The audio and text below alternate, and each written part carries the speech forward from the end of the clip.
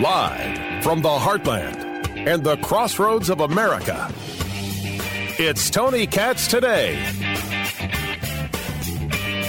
This is a headline in 2023.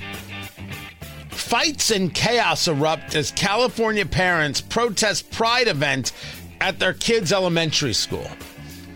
And of course, you look at this and the parents are looked at as just these awful, hateful, terrible, bigoted people. I think the question is, why is there a pride event in the school? Why would an elementary school have a pride event? Because you don't mean pride. You don't mean gay this or gay that. You mean trans this and trans that. By the way, there is one guy trying to attack parents with a bat. Just saw the video. With a baseball bat. Tony Katz Today. It's good to be with you. You see, the idea that we have to have these pride events and we're going to show you just how much we care. This isn't about caring. This is really about hate, isn't it? Because the question should be asked, why do elementary school students need a pride parade? Why do they need a pride day? Why would elementary school students need any of this? Now, understand that the Progressive has no answer. Now, I did not say that you as a parent can't teach your kid X, discuss with your kid Y, engage with your kid Z. I'm not opposed to any of that. I'm asking why a school has to have a pride day. Well, you're just not willing to. No. This isn't about my bigotry or my hate. Those are all just nonsense terms you throw out there to try and stop the conversation. Why do elementary school students need to know about any of this? Why can't this be a conversation that parents have with their children? That's right, you hate the parents. That's right, you don't trust the parents. That's right, you don't believe that the parents should be the ones. You believe that you're the educators, you should be the ones. If you ever wanted to know how radical of a position the political left has, it's an elementary school having a pride parade. It's equally as radical as thinking that you could put together the letters LGBT and then add a plus or a Q or an I or an A and think that we're talking about people. You're not. You're talking about a political organization. A political organization that you want to utilize against children and utilize to cleave parents from children. Has anyone else noticed how ugly this all is? The parents there in California. This is North Hollywood.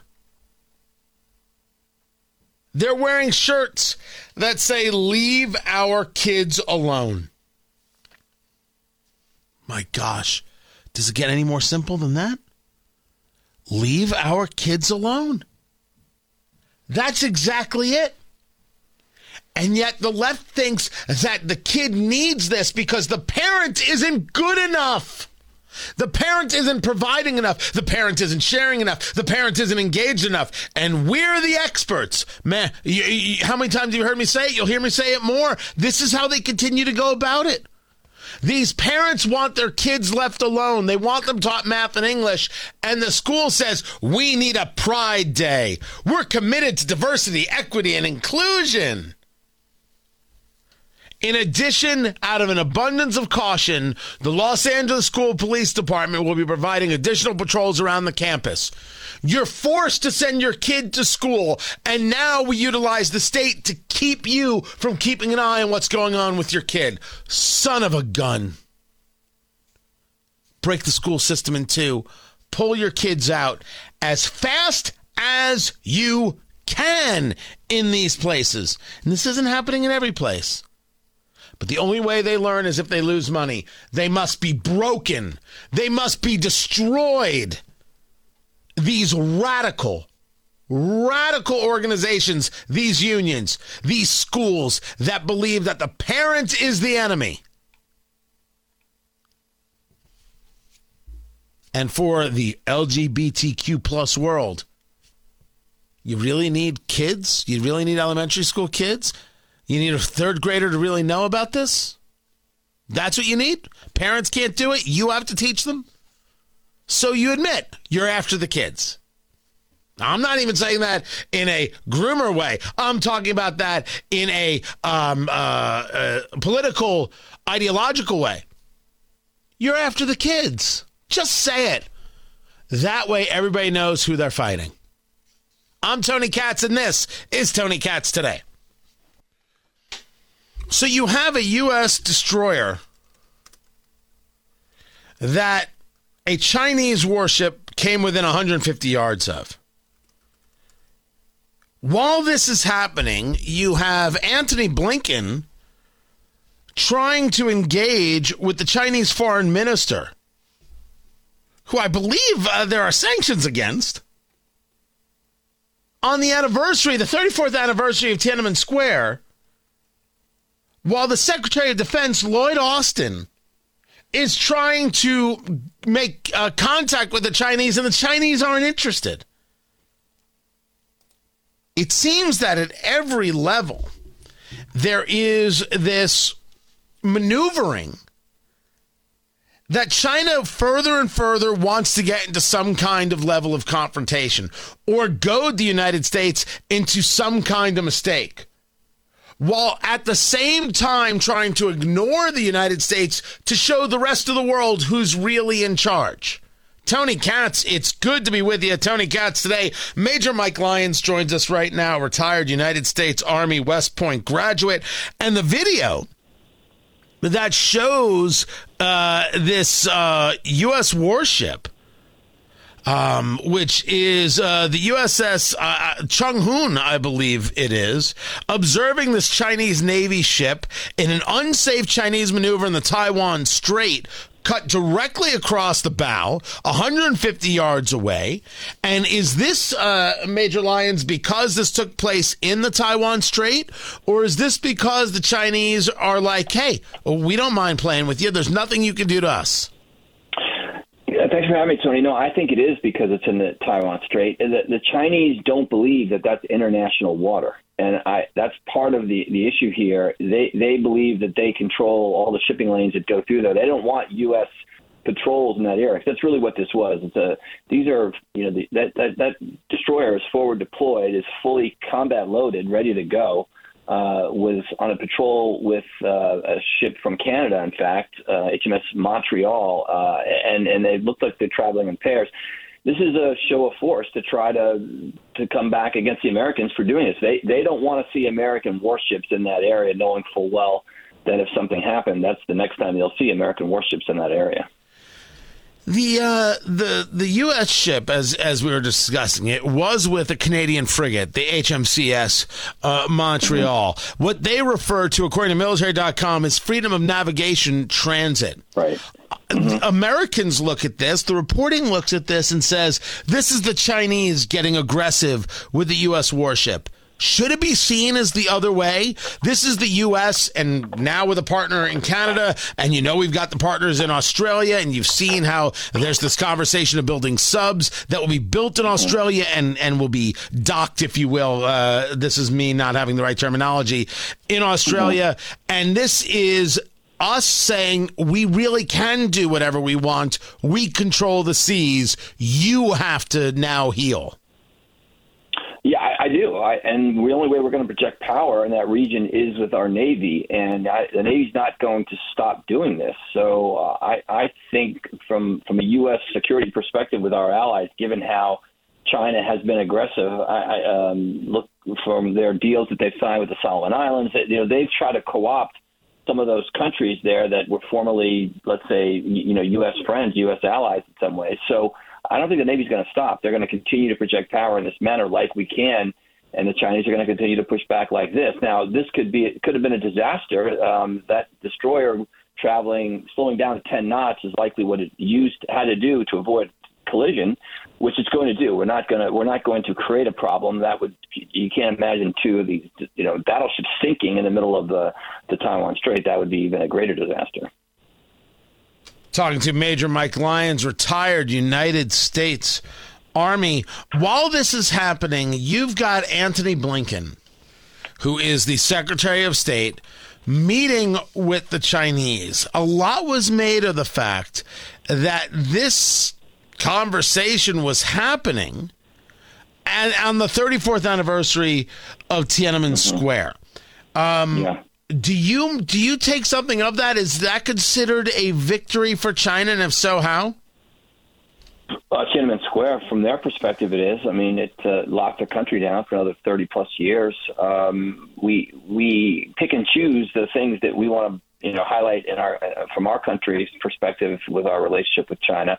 But we're about to embark on what's going to be another Cold War between us and China that's going to have a lot more maybe serious implications, because this isn't Russia. This isn't the Soviet Union, so to speak. This is a formidable economic power with a rising military that, again, we can argue whether or not that if it had to be used, it would work or not. But I think it could be a lot worse. So we definitely poke the Chinese here in some level, and it doesn't surprise me that their defense minister did not meet with Secretary Austin at that security meeting, which is normally what happens every year in Singapore during this time frame.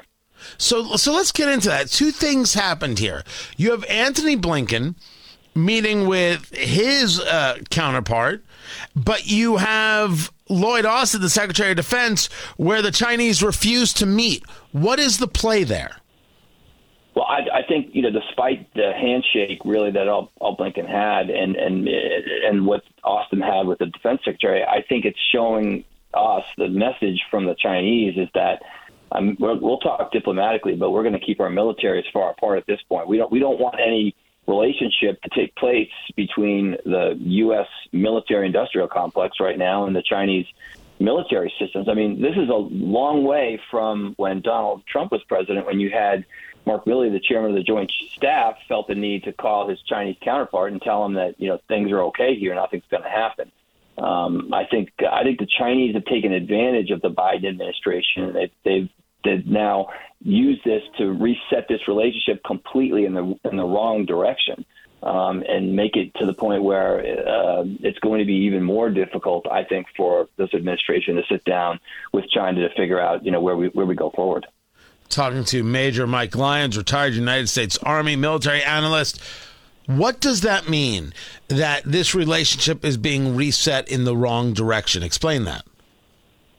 Well, we've already got sanctions against some of these individuals that you have here already. So we've got to we're negative right now. We have work to do to get even, and then potentially move positive. But I don't see that happening, given the fact that we're not able to agree on even where we're going to meet right now. It seems as though the Chinese really want to set the terms on this, and I think they're not going to be satisfied with that until they get certain sanctions removed. It's similar to the situation in Iran. They want certain things to change first before they're going to sit down and talk about the future. So think of it as, again, we're underwater, trying to get even, trying to get our head above water to try to move forward.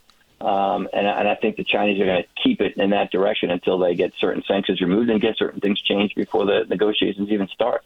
Let's take it the other way just for a moment. I've seen a couple of moves from Biden on this that I thought were actually stronger than they would ever do.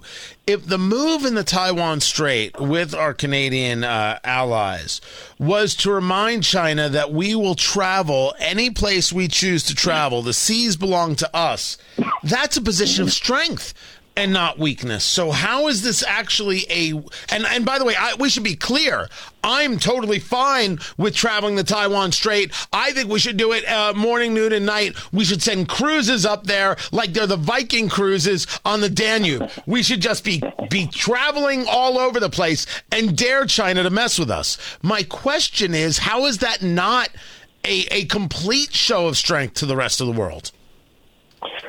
I think the rest of the world still, unfortunately, based on some of the conduct of this administration, is not sure that the United States is going to still be that ally for them. I think we're suffering the malaise from Afghanistan still. I think that the Biden administration picks and chooses these times when they try to be strong, but I think we've got to put more time, unfortunately, between what happened in Afghanistan with our allies versus what's happening here. And if the pivot to the Pacific actually takes place, something that Obama talked about when he was president, then is this the right team? Is this the right administration to do that? I'm still not sure. If this administration is not trusted by the Chinese, if you bring in another administration, especially a Republican administration, who's going to be much more hard line about it. You look at every Republican politician in Congress right now, they're much more hard line about what China's done with stealing our intellectual property, trade, secrets, everything, top to bottom. I think it's going to, again, get a lot worse.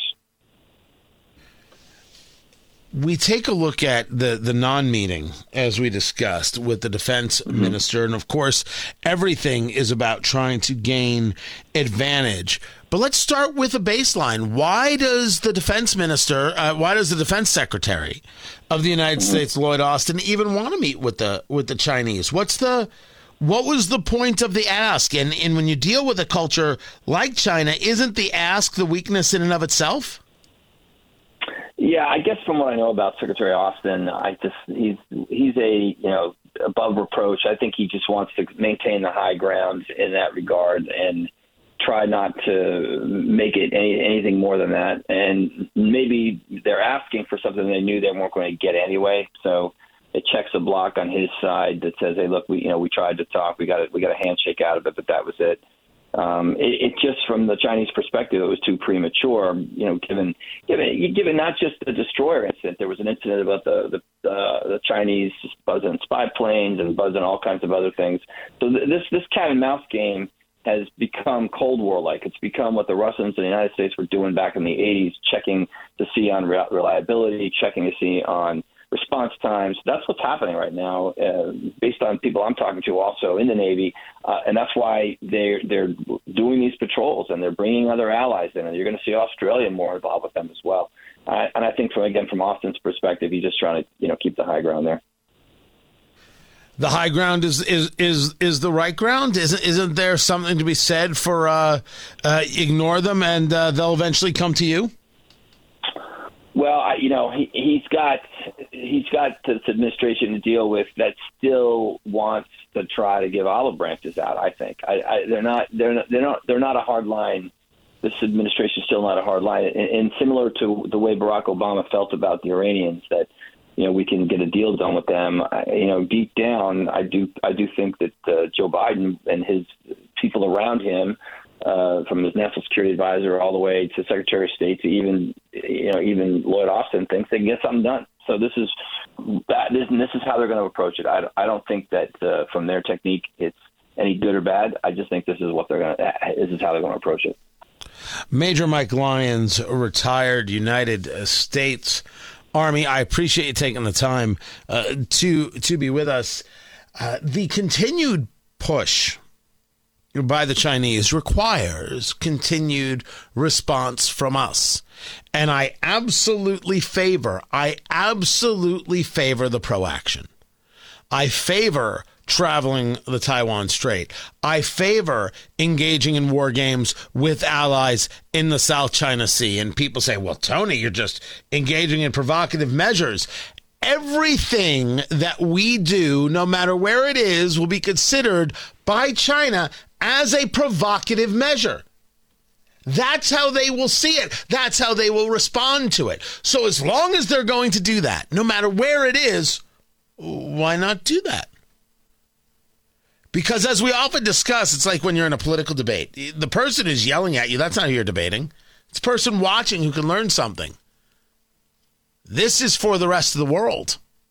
Remember whose side to be on. It's very important. This is Tony Katz Today.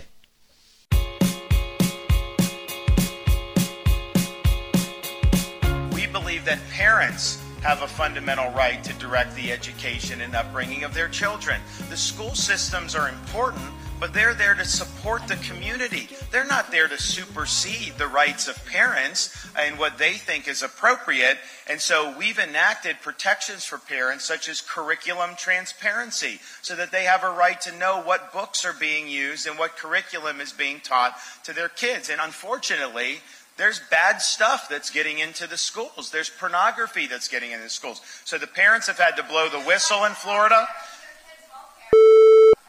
They've had to, yeah, well, thank you. That's someone in Iowa calling Ron DeSantis a fascist. I had to bleep it out because it was a blanking fascist. Because, of course, I disagree with you, so therefore you must be a fascist. I want to be able to feed children as much sexual imagery as humanly possible, and they should totally be able to see at 8 years old what anal and oral sex are. My gosh, what kind of educator are you if you don't want to do these things? Oh, that's right. You're just a parent. You don't know about education. Leave it to us, the experts. We have college degrees, don't you know? Holy crap, these people really buy into their own nonsense. Tony Katz today, what's going on? Good to be with you. Find everything at TonyKatz.com. That's where you find it all. So DeSantis is in Iowa. This woman calls him a blanking fascist. The people start booing, and he goes, yeah. Well, first he starts by saying thank you.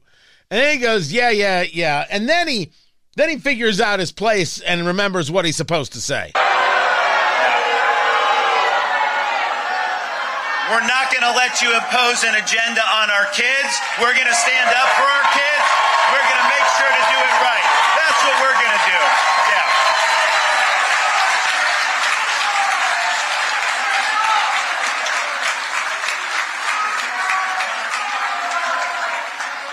Those people like that in Florida are the people we beat every single day on policy. We do not let them win. We win all these battles. We're not letting them indoctrinate our kids. Not on our watch. That's the right answer. That's the right answer. Not on our watch. We're not going to let them do it. That's it. It took them a while to get there. And for the people who are saying that he's, awkward or things like, there are moments, sure. Now, I don't care about those things as much as I care about the policy. I'm much more policy-driven. I don't need personalities. I've got enough personality. Thank you very much. I don't care, really, about my presidents. It doesn't matter. What I want is what I want. I want the things that allow me to have chock fulls of personality. I don't care if they've got a personality. Just do what I tell you. So it took him a while to get to the right place and the right way to react, which had to be one of strength, because in that situation, you'd be compared to Trump. And you want to be able to show that you can have the fight. So it took him a while to get there. And I think that's the issue. He's got to be much quicker. And he has to do it in a way that is a little more happy warrior. But there was nothing wrong with it. We're not going to let you get away with this. We're not going to let you do this. We're going to stand up for our kids. We're not going to allow the indoctrination. They try this all the time in Florida, and we beat them every time, guys, because we're on the right side, and we've got the right ideas, right? So you got to keep that kind of thing upbeat. Did Nikki Haley hit the upbeat yesterday in her town hall on CNN? Did the town hall with Jake Tapper, who is losing his voice, and I wish that would happen more often and on a more permanent level. And there's actually there's this conversation that Alyssa Farrah Griffin had this morning, I think it was, on CNN regarding Nikki Haley. I'm like, I haven't even listened to it yet. I'm like, I am going to absolutely listen to that thing live with you and break it down. I haven't done that in a while, and it's dangerous, but I love doing it. I'll get to that. But this was some of Nikki Haley in this town hall. No, I don't trust government to deal with red flag laws. I don't trust that they won't take them away from people who rightfully deserve to have them, because you've got someone else judging whether someone should have a gun or not. It is a constitutional right that people can protect and defend themselves. What I want is the feds to do their job. What I want us is to take illegal guns off the street. What I want us to do is deal with mental health the way it deserves to be dealt with. And what I want is for us to have the backs of law enforcement so that they can do their jobs. That's when we'll start to get safety back on our streets again. I think in large measure, did well in this town hall. And it's interesting, large measure is that people have not necessarily heard Nikki Haley speaking on her own accord. Right? They haven't heard her in her own voice. It's mostly been in a punditry voice, and it's mostly been in reference to conversations about Trump, or maybe when she was in the administration. So I think this was good for her in that way. Now, plenty of things she said that's going to have people talking. I've been on the record to say that while I think that we had issues, I don't think that any of them changed the election. I have also said, when he said it was a beautiful day, January 6th, I think January 6th was a terrible day. I will say whatever is my truth, and I've always done that, and I've done that on both of those things. You cannot use the terminology "my truth." Now, most people be like, oh, she's talking about January 6th. I think it's the expression "my truth." Don't you dare, Ambassador Haley. Who on your team said you should do that? Hey, if you use "my truth, you'll get a whole set of this audience. Bullcrap. It sounds disingenuous as the day is long.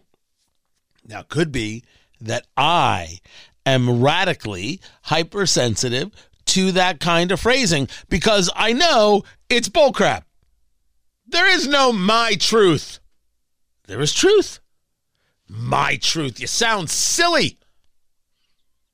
But did the January 6th conversation hurt her? Well, look, she's not going to get the Trump supporter anyway, and that's why she felt very okay with this. I mean, Kim Jong-un is a thug. And if you see what he has done to his own people in North Korea, when money went to North Korea, it didn't go to feed their people. It went to feed their nuclear program. There's nothing good or decent about Kim Jong-un. There's no reason we should ever congratulate the fact that they are now vice chair of the World Health Organization. And it goes to the fact that also the World Health Organization is a farce to start with. Now, this is the truth.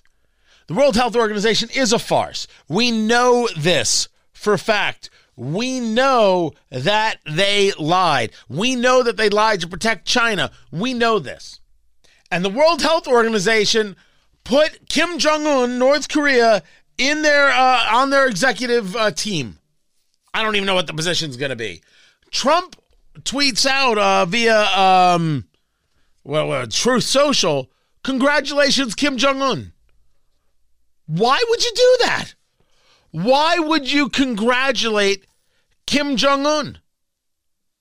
First, it just leaves all of the openings for the people who want to hit you. Here's former Vice President Mike Pence. The World Health Organization let America and the world down during the COVID pandemic. I mean, they literally were complicitous in covering up what was happening in China, and we held them to account during our administration. But look, whether it's my former running mate or anyone else, no one should be praising the dictator in North Korea or praising the leader of Russia, who has launched an unprovoked war of aggression in Ukraine. This is a time when we ought to make it clear to the world that we stand for freedom and we stand with those who stand for freedom.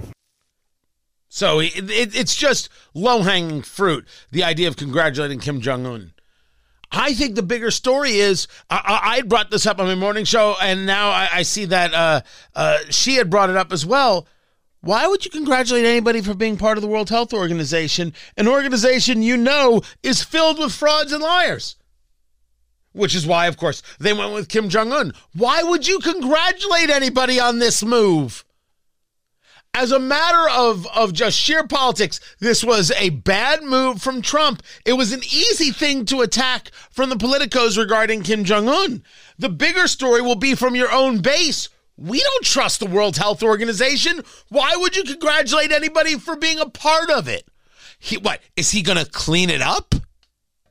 Silly stuff right there. Mistake on mistake on mistake from Donald Trump there. But Haley did a couple other things, and this one, she's talking about election integrity. this has some third rail possibilities to it. I think it's important that voters want to have election integrity. That's the biggest thing. And I've seen, when I was at the United Nations, there's nothing worse than when a country and their citizens don't trust the election system. So when you look at what happened, you had mail-out balloting that we know was happening. We know that there was harvesting that was happening. And then you had secretaries of state that did things without approval from their legislatures. Those are pretty serious.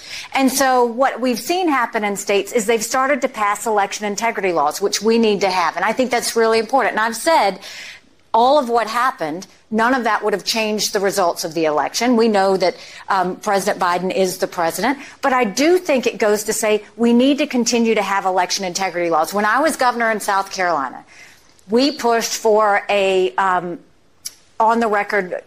we pushed to make sure that we had transparency in voting. And when we did, we had voter ID. And when we did, they said we were disenfranchising voters. I was vilified by the media at the time. And I said, if you've got to show picture ID to buy Sudafed, if you've got to show picture ID to get on a plane, you should have to show picture ID to protect the integrity of the election process. Now, she's 100% accurate about that. And you'll notice how she does the spin. Trump is wrong. Biden's president. Oh, by the way, this, right? So it was a great couching. And so part of, I think, this town hall isn't actually about the voters. This town hall very much seems to me to be a donor class conversation. Look at how I can handle these things. Look at how adept I am. Look at how I can work on my feet. You are absolutely correct to donate to me. Look how I can move this, couch this, maneuver this, etc. For the Trump acolyte, man, this is just going to create much more hate. And did she give short shrift to the idea that, it's one thing to say election integrity. It's another thing to not admit that there were issues in this election, because there were issues in this election, because there were issues in this election. To say otherwise is crazy town. If you don't think there were issues in 2020, I'm sorry, I don't know what to do with you. And if you don't think there were issues in 2022, I'm sorry, I don't know what to do with you. Do I think that the election was stolen from Donald Trump? No. I actually think Trump loses. Do I think that Pennsylvania should never have been certified? Yes. Do I think that these issues out of Fulton County in Georgia needed serious investigation and it didn't happen? Yes. Do I still think Trump lost the election? Yes. Tony, you just said, I know what I just said. And even without the 20 electoral votes that I never would have certified from Pennsylvania, Biden still would have won on the electoral side. There were places that Trump did not win that he needed to win, that he won in 2016 and he lost in 2020, and damn it, that should be noticed. And I think it's part of the reason why you see people very much pushing for DeSantis is because they don't think Trump has done enough or has learned anything to go back and get those things. Can't get Pennsylvania, and he can't get Michigan, and he can't get Wisconsin, and they're like, who can? That's a real electoral math argument, and one worthy of conversation, not of idolatry from anybody, but rather conversation about how do you capture this, what are the counties here, how do you grab them, etc. I think that's a big story. Is Biden the president? Yes, Biden's the president.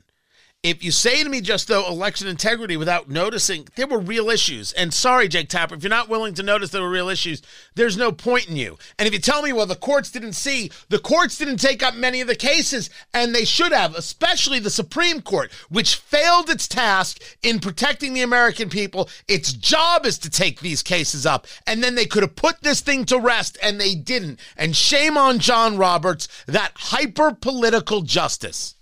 That's a correct answer, by the way. It's an honest answer. So do I think that she was walking a razor's edge here? Yes. And she gave to who she wanted to give to, which I think is the donor class. She gave the Trump acolyte and people who are certainly aware that there were issues a lot more reasons to be like, oh, come on now. Come on now, Nikki Haley. But in the main, thought it was a solid performance from her. And she did not leave Ron DeSantis out of the mix. So I think that, first of all, we need to understand that, yes, Social Security will go bankrupt in 10 years. Medicare will go bankrupt in 8. But we shouldn't take away from anyone who is put into the system. We should keep our promises. Everyone who's been promised should get it. My kids are in their 20s. They're the ones we go to and we say we're raising the retirement age to reflect life expectancy. We limit benefits on the wealthy. Instead of cost of living increases, let's do increases based on inflation. And let's expand Medicare Advantage plans. That's what we need to do to start really taking on entitlement reform. We have to do it because we can't keep kicking this can down the road. And I know that Trump and DeSantis have both said we're not going to deal with entitlement reform. Well, all you're doing is leaving it for the next president, and that's leaving a lot of Americans in trouble. She sounds clear and qualified there.